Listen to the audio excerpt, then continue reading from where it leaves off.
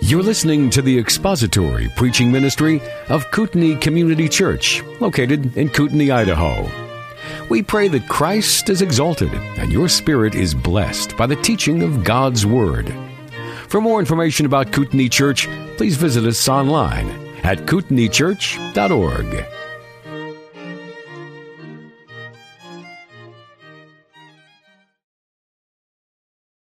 We looked at part one of part 5 last week, and I just introduced this sermon that the Apostle Paul gives to the Ephesian elders in Acts chapter 20, and I suggested that there is a 5-point outline in Acts chapter 20 of this text that Paul gives to the Ephesian elders there, and I suggested those 5 points to you last week, but we just got to the point of introducing sort of that massive sermon and rich sermon that's in Acts 20. Somebody came up afterwards and said, well, if it's 5 parts, does that mean you're going to preach 5 sermons on it?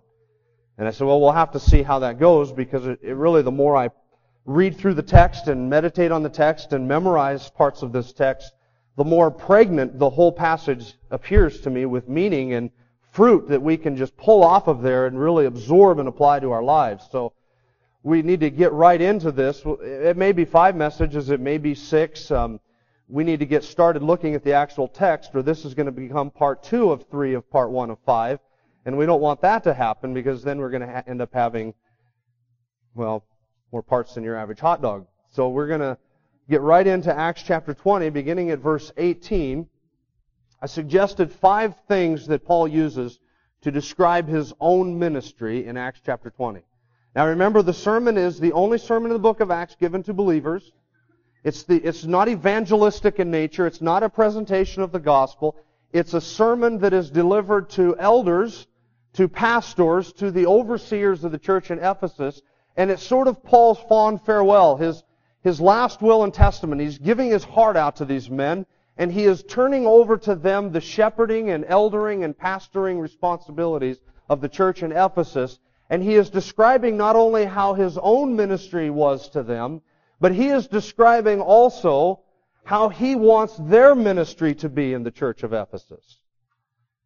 So Acts chapter 20, there were 5 ways that Paul used to describe his ministry in Ephesus. First, he describes a persistent ministry, and these are at the top of your notes: a purposeful ministry, a preaching ministry, a protective ministry, and then a principled ministry. Persistence, purpose, preaching, protection, and principles. And so those are the 5 points that we're going to look at. We're going to cover the first one today. What does it mean to have a persistent ministry? Look at verse 18. And when they had come to him, he said to them, you yourselves know from the first day that I set foot in Asia, how I was with you the whole time, serving the Lord with all humility and with tears and with trials which came upon me through the plots of the Jews, how I did not shrink from declaring to you anything that was profitable, and teaching you publicly and from house to house, solemnly testifying to both Jews and Greeks of repentance toward God and faith in our Lord Jesus Christ. Now there are 3 things that Paul showed or demonstrated persistence in that he describes here. The first is in verses 18 and 19. Paul was persistent in his service. Paul says, you yourselves know from the first day that I set foot in Asia. He's calling back to their minds, their recollection of his ministry to them. And he says, you know how I served the Lord among you. You know how I taught you house to house. You remember from the very first day that I set foot in Asia what my life, what my conduct, what my ministry was like. Now I think that there's a reason why Paul is calling upon their own recollection of his ministry.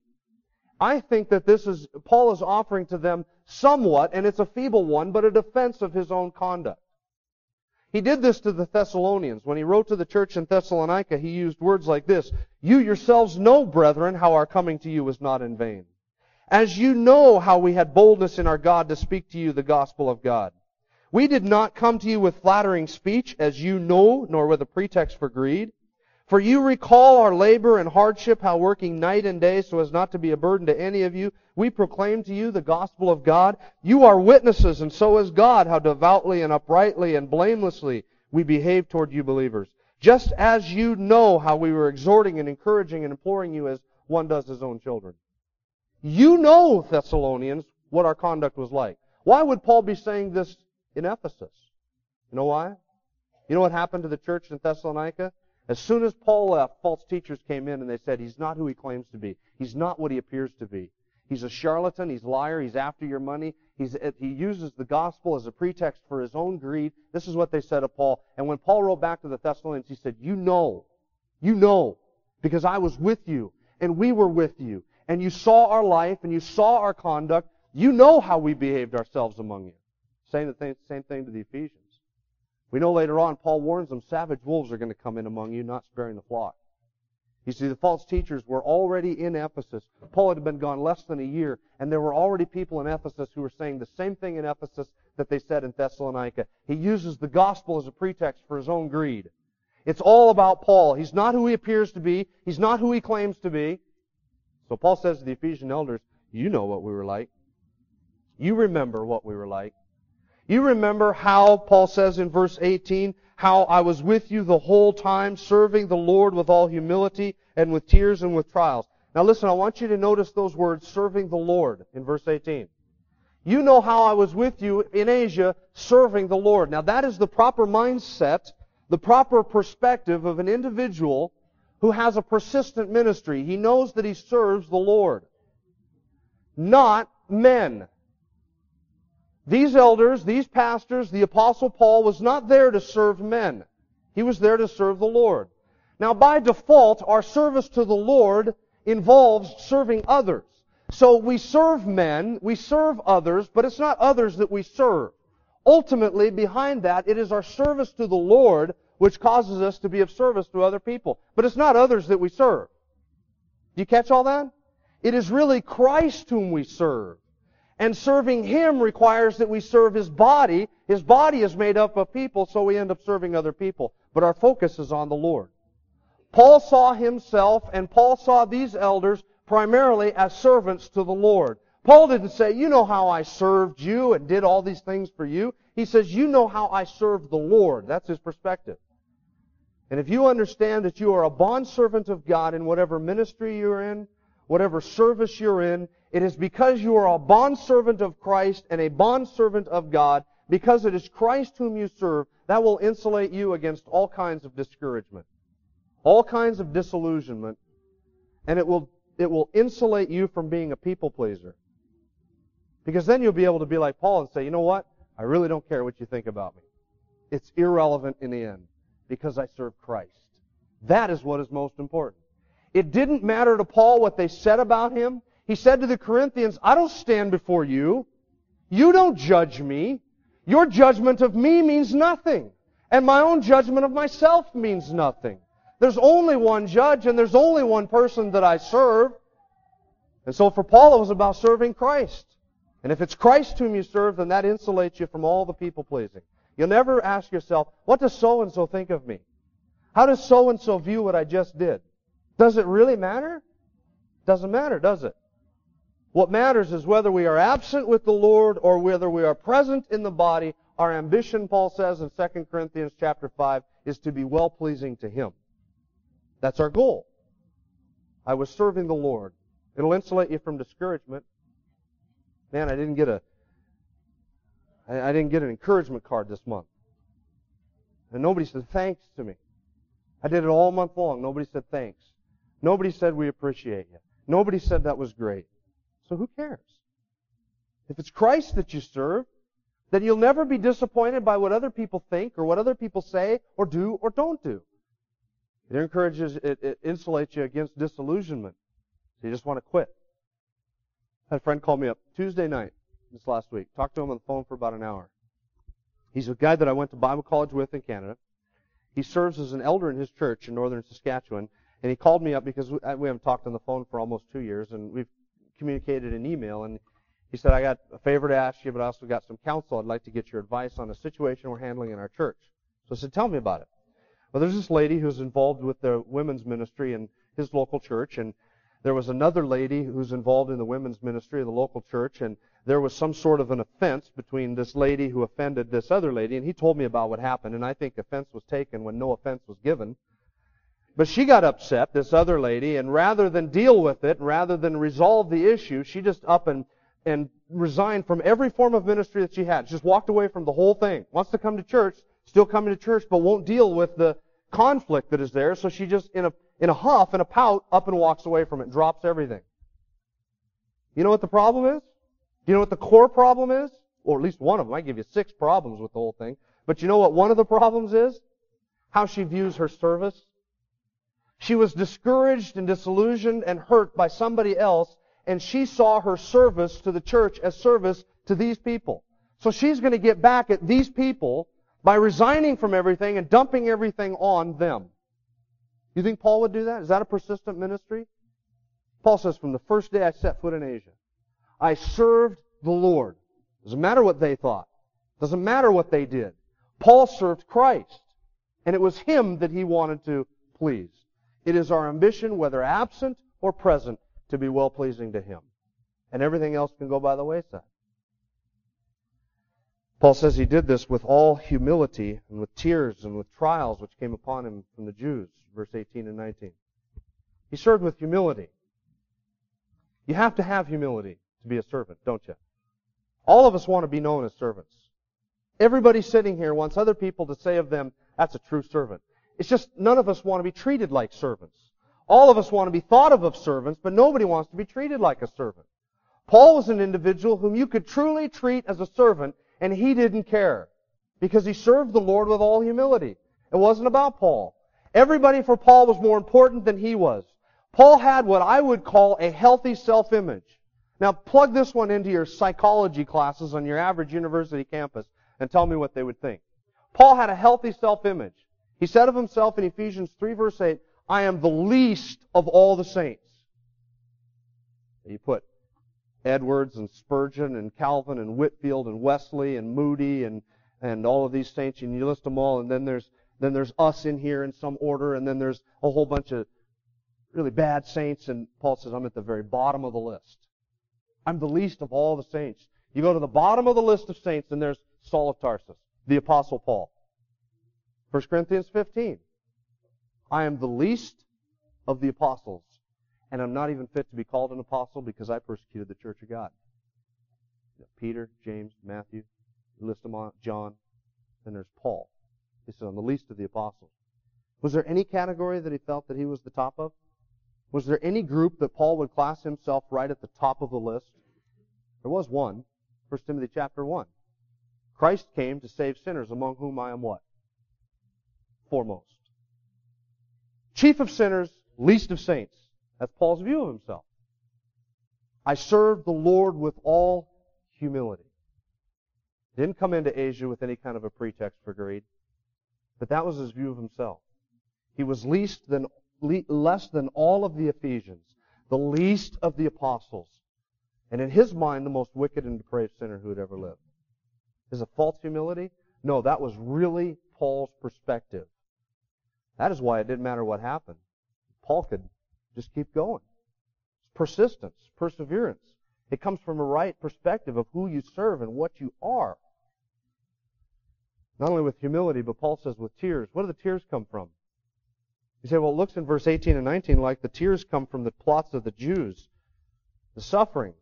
No, that's not where the tears came from. You know where the tears came from? Verse 31, look at that.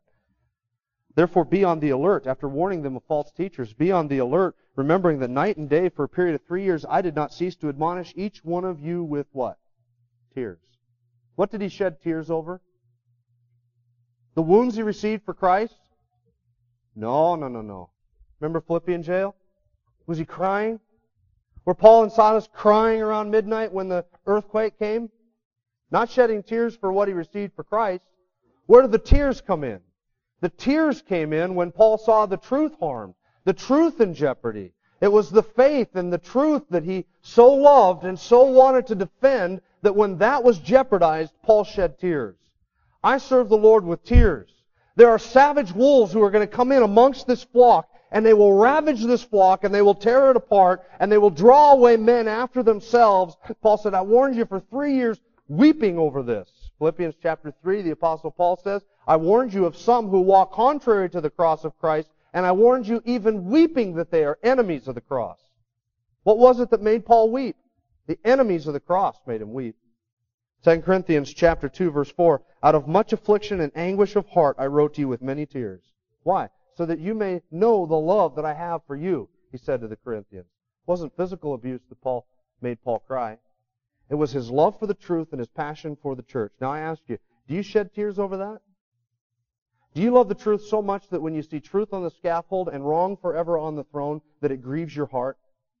Do you look out at the landscape of the Christian church in North America and see the utter lack of discernment and willingness of people to believe a lie and to follow every last little teacher, every last little ism? And does it grieve your heart? Do you see churches that abandon the preaching of the Word, abandon the Word of God, and replace it with man-made methodologies and philosophies and theologies? Does that grieve you to the point where you cry? Friends, if it doesn't, you don't have Paul's heart.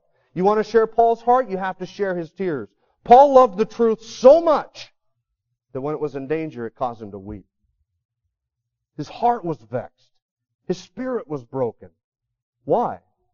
Because if you don't have the truth, you don't have anything. That was his passion. Serve the Lord with humility. He says, I serve the Lord with tears. Third, he served the Lord with trials from the plots that were brought upon him by the Jews. What's interesting in the book of Acts, all of chapter 19, remember, is about Paul staying in Ephesus. Not once does Luke mention any plot of the Jews. There was that big plot by Demetrius. Do you remember him? And the stadium full of people and that whole rally and everything that Demetrius and the craftsmen tried to do to Paul. Well, Demetrius isn't a Jew. The only thing we know of that happened in Ephesus from the Jews that Luke tells us about in the book of Acts was that Paul went into the synagogue and they started to speak evil of the way. So Paul left and he went to the school of Tyrannus, and there he began to teach for 2 years. What plots of the Jews? A few weeks ago I mentioned to you there's 3 years that Paul was in Ephesus, and from 1 Corinthians and 2 Corinthians and the book of Romans, we know that there were many imprisonments in the city of Ephesus. Luke doesn't mention them, but Paul does. Remember, there was a point where Priscilla and Aquila in the city of Ephesus risked their own life to save Paul's neck. That's the plots of the Jews. In the midst of all of that, Paul says, I serve the Lord with humility and with tears and with all of those trials. Friends, that is a persevering, a persistent ministry. I kept on serving, even with the tears, even with the trials. Persistent in service. Now I ask you, how do you view your service to the Lord? Do you view what you do for this body and for others in this body as something you do for them? If that is as far as it goes, my friends, it's not going to be worth it when discouragement and disappointment comes. Because to be quite honest with you, if I had to suffer vitriolic hatred and rejection and persecution and physical and mental and emotional abuse just because I serve you people, it's not worth it. It's not worth it. You're not worth it. I'm not worth it. No mere man is worth that.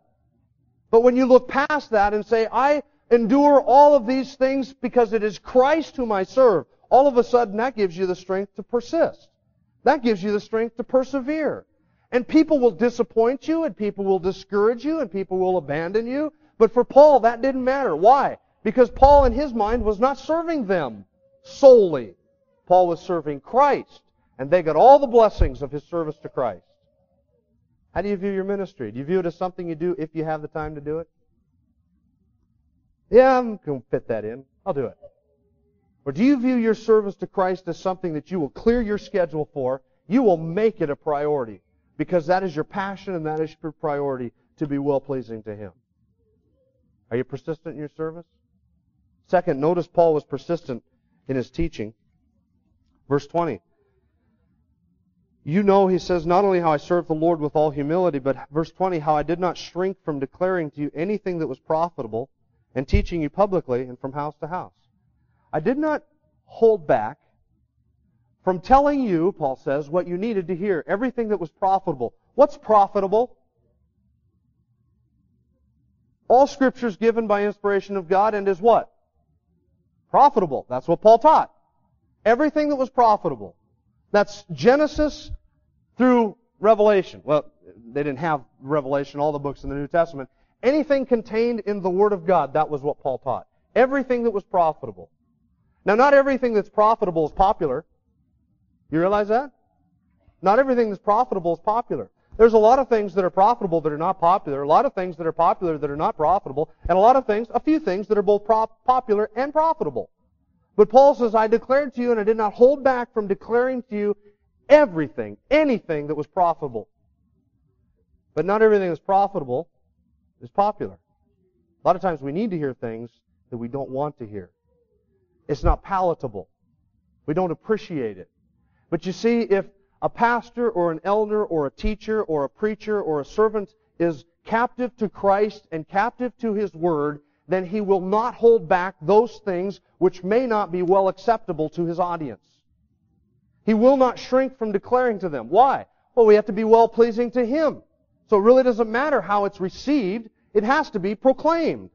And so you teach everything that is profitable, regardless of how well it is received, either positively or mediocrity or mediocre or bad. You just, if it's profitable, you declare it because it has to be said. And if you're not afraid of, if you're pleasing men, listen, if you're a servant of man and you're pleasing man, then don't ever declare anything that will upset your master. You don't want to do that, do you? So you have to declare everything that is profitable. Paul said to the Galatians, one of the best questions, rhetorical questions I think he ever asked in any place that he ever wrote. Galatians 4:16. Have I become your enemy because I've told you the truth? Good question. Have I become your enemy because I told you the truth? He told to the Galatians everything that was profitable, and Paul says, now you turn on me? And I've just given you the truth. I have a pastor friend of mine. He pastors a church down in Rathdrum. He's just this guy's as solid as a rock. Looks like a rock. Bald. And he told me this last week. I met with him at a pastor's meeting, and he told me this last week of a time early in his ministry after he had just got into the church that he's pastoring, Rathdrum Bible Church. He said he was there, he's preaching through a book of the Bible, just like we do here. You start at the beginning, you go to the end. I mean, that's how the Bible is delivered to us. I think that's how we should deliver it one to another. So he was going through a book of the Bible, and he came across a passage that mentioned homosexuality. And he preached what the Bible said about homosexuality and went through the passage, and not like he camped on it or anything or made a big issue out of it. But he mentioned that in the course of the exposition of the text. And after the service, somebody came up to him, one of the men in the church, and he said, look, as long as you're here, which I kind of thought was an interesting way of phrasing it, right? You're the new pastor, and as long as you're going to be here, in other words, we're expecting you to leave soon, but as long as you're here, I would appreciate it if you didn't mention that word. What word? Homosexuality. I'd appreciate it if you wouldn't mention that. And Dan said, well, if it's mentioned in here, then I'm going to preach that just like I do every other word that is in God's Word. And the guy said, well, we may have to look for a new church. Dan said, you just might. That was the last Sunday he showed up. Never came back. It was profitable. It's not popular. Our culture doesn't want what's profitable. We want what's popular. Paul was persistent in his teaching. He did this publicly in the school of Tyrannus. They kicked him out of there, in the synagogue, and they kicked him out of there. So he went to the school of Tyrannus. He did that for 2 years. Not only did he do this publicly, but from house to house, the Apostle Paul went, teaching them everything that was profitable, the whole Word of God, so that all who were in Asia heard the Word of the Lord. Acts 19, verse 10 says. So that the Word of the Lord grew mightily and prevailed, Acts chapter 19, verse 20 says. It was all about the Word. And Paul was persistent in his teaching. He taught them publicly and from house to house. Not only was he persistent in his service, persistent in his teaching, but look how the Apostle Paul was persistent in his message. Verse 21. What is his message? He was solemnly testifying to both Jews and Greeks of repentance toward God and faith in the Lord Jesus Christ. That's his message. I love how he sums it up. Solemnly testifying. Solemnly. Do you catch his demeanor? Do you catch Paul's attitude? Does it sound to you like he thought his job was to entertain people? Solemnly testifying to Jews and Greeks of repentance toward God and faith in the Lord Jesus Christ. Look at the end of verse 24. He says that his goal, his ministry which he received from the Lord Jesus, was to testify solemnly of the gospel of the grace of God. Do you picture the Apostle Paul walking around looking like he was baptized in lemon juice and had woke up that morning and sucked on a lemon before he came to church? Sour and all wrinkled up and a kind of a moaner. That wasn't Paul. That's not solemnness. Solemnness is taking serious things seriously. Doesn't mean we never use humor. Look, I enjoy a laugh as good as the next guy. I enjoy using humor, and I think humor is appropriate in preaching and in teaching and in ministry. I think that it has its place. But sin comes when we take serious things and we make a joke out of it for the purpose of entertaining people. or when we take eternal truths and we try and package them in some entertaining, jokeable, laughable way so that they come across, and we hope that somehow we can slip in a truth here and a truth there amongst the stand-up routine to get people to hear the truth. That's not what we do. His message was serious. What was it? Two things. Repentance toward God and faith in the Lord Jesus Christ. Now those two things can never be separated. And I want to show you how they go together in a second, but I want to take each one separately for just a second. First of all, repentance toward God. Repentance is a turning from sin. Repentance means to change your mind about something. It is a change of mind, a change of heart, a change of direction that manifests itself in a changed life. That is repentance. Repentance is hating sin because it is sin. It is turning around and I was heading one way and I have made a 180-degree turn and now I am heading another way. That's repentance. John the Baptist preached repentance. He told the Pharisees of his day, bring forth fruits in keeping with repentance. Jesus preached repentance. Luke chapter 5, I have not come to call the righteous, but sinners to repentance. Matthew chapter 4, from that time Jesus began to preach and say, repent, for the kingdom of heaven is at hand. Paul, in his own message on the Areopagus, Mars Hill, said, God has declared now that all men should what? Repent and believe on Christ. This is how Paul described his own ministry. Acts chapter 20, verse 26, listen. Declaring both to those of Damascus first and also at Jerusalem and then throughout all the region of Judea and even to the Gentiles that they should repent and turn to God, performing deeds appropriate to repentance. And Jesus has commissioned us that repentance for forgiveness of sins should be proclaimed in His name to all the nations beginning at Jerusalem. Repentance. Any presentation of the gospel truth, whether it is from a pulpit or a podium, or whether it's across the table with somebody else that does not talk about turning from sin and abandoning a life of sin, is no gospel presentation. It must contain repentance, because God will not save a man from sins that he will not turn from. He will not abandon them. And notice that it's repentance toward God, because there is a repentance that's not toward God. There's a repentance that is a repentance because of shame. You're living in sin, you're performing a sin and conducting sin, and then all of a sudden a light is shown on it and people find out about it and your face turns red and, oh, I'm sorry, and man, I don't get all broken up and shed a few tears.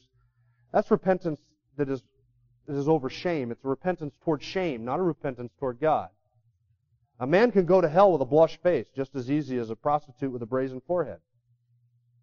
Just because you feel shameful that your sin was brought out in the light and everybody sees it does not mean that you've repented of it.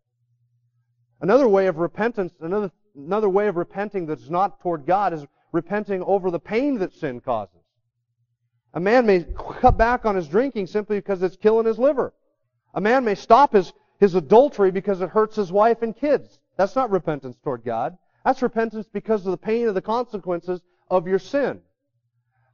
Partial repentance is not repentance toward God. Negotiating with God. I'll hate these sins, but these I want to love. These I'll keep, these I'll abandon. You don't dicker with God over sin. That's not repentance toward God.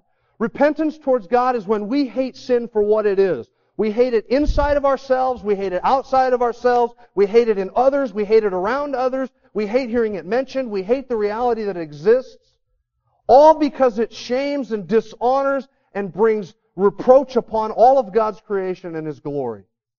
Sin mars everything it touches, and we ought to hate it because it is sin. Not because it brings us shame, not because it brings us pain, or not because we want to dicker with God and keep some and abandon the rest. It's repentance toward God. So does that mean that as Christians we no longer sin? Now listen to how Charles Spurgeon put it. Though no man, quote, though no man is free from the commission of sin, yet every converted man is free from the love of sin. If you still harbor a love for sin in your heart, you have no reason to think that you're amongst God's people.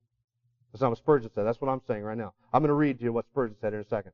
But let me comment on that. If you harbor a love for sin in your heart, you ought to examine yourself to see if you be in the faith. Spurgeon said, though no man is free from the commission of sin, yet every converted man is free from the love of sin. Every renewed heart is anxious to be free from even a speck of evil. When sin's power is felt within, we do not welcome it, but we cry out against it, as Paul did when he said, O wretched man that I am, who shall deliver me from this body of death? We cannot bear sin. When it is near us, we feel like a wretch chained to a rotting carcass. We groan to be free from the hateful thing. End quote. That's it. It's not that I no longer sin. It's that when I sin, I hate it. I don't welcome it. That is biblical, godly repentance toward God. Every other repentance will still take a man to hell. Partial repentance, repentance over shame, repentance just because it brings pain. True biblical repentance is repentance toward the one that we have sinned against. Second, faith in the Lord Jesus Christ. Believe. This was Paul's message. Believe in the Lord Jesus Christ and you'll be saved. Now, is it not obvious to us, or should it not be obvious to us, that those two things go together? Repentance toward God and faith in the Lord Jesus Christ. How can you have one without the other? It is the repentance that produces that Godward faith. And without repentance, faith is not true biblical saving faith. Faith is not something I manufacture. I cannot say, well, I'll place faith, but I'll keep my sin. You show me somebody who will not repent from their sin, but says they have saving faith in Christ, and I'll show you a liar. You show me somebody who says he's turned from his sin, but has not placed faith in Jesus Christ, and I'll show you to somebody who's going to hell thinking he's a moral man. They both must go together. Repentance and faith. Because repentance is that spring that pushes forth the water of faith. It is repentance that causes the Godward-oriented heart to look up to God and to cry out for mercy. It is biblical repentance toward God that says, now that I've turned from my sin, I need some place to turn to that will save me from this wretchedness that I am repenting of.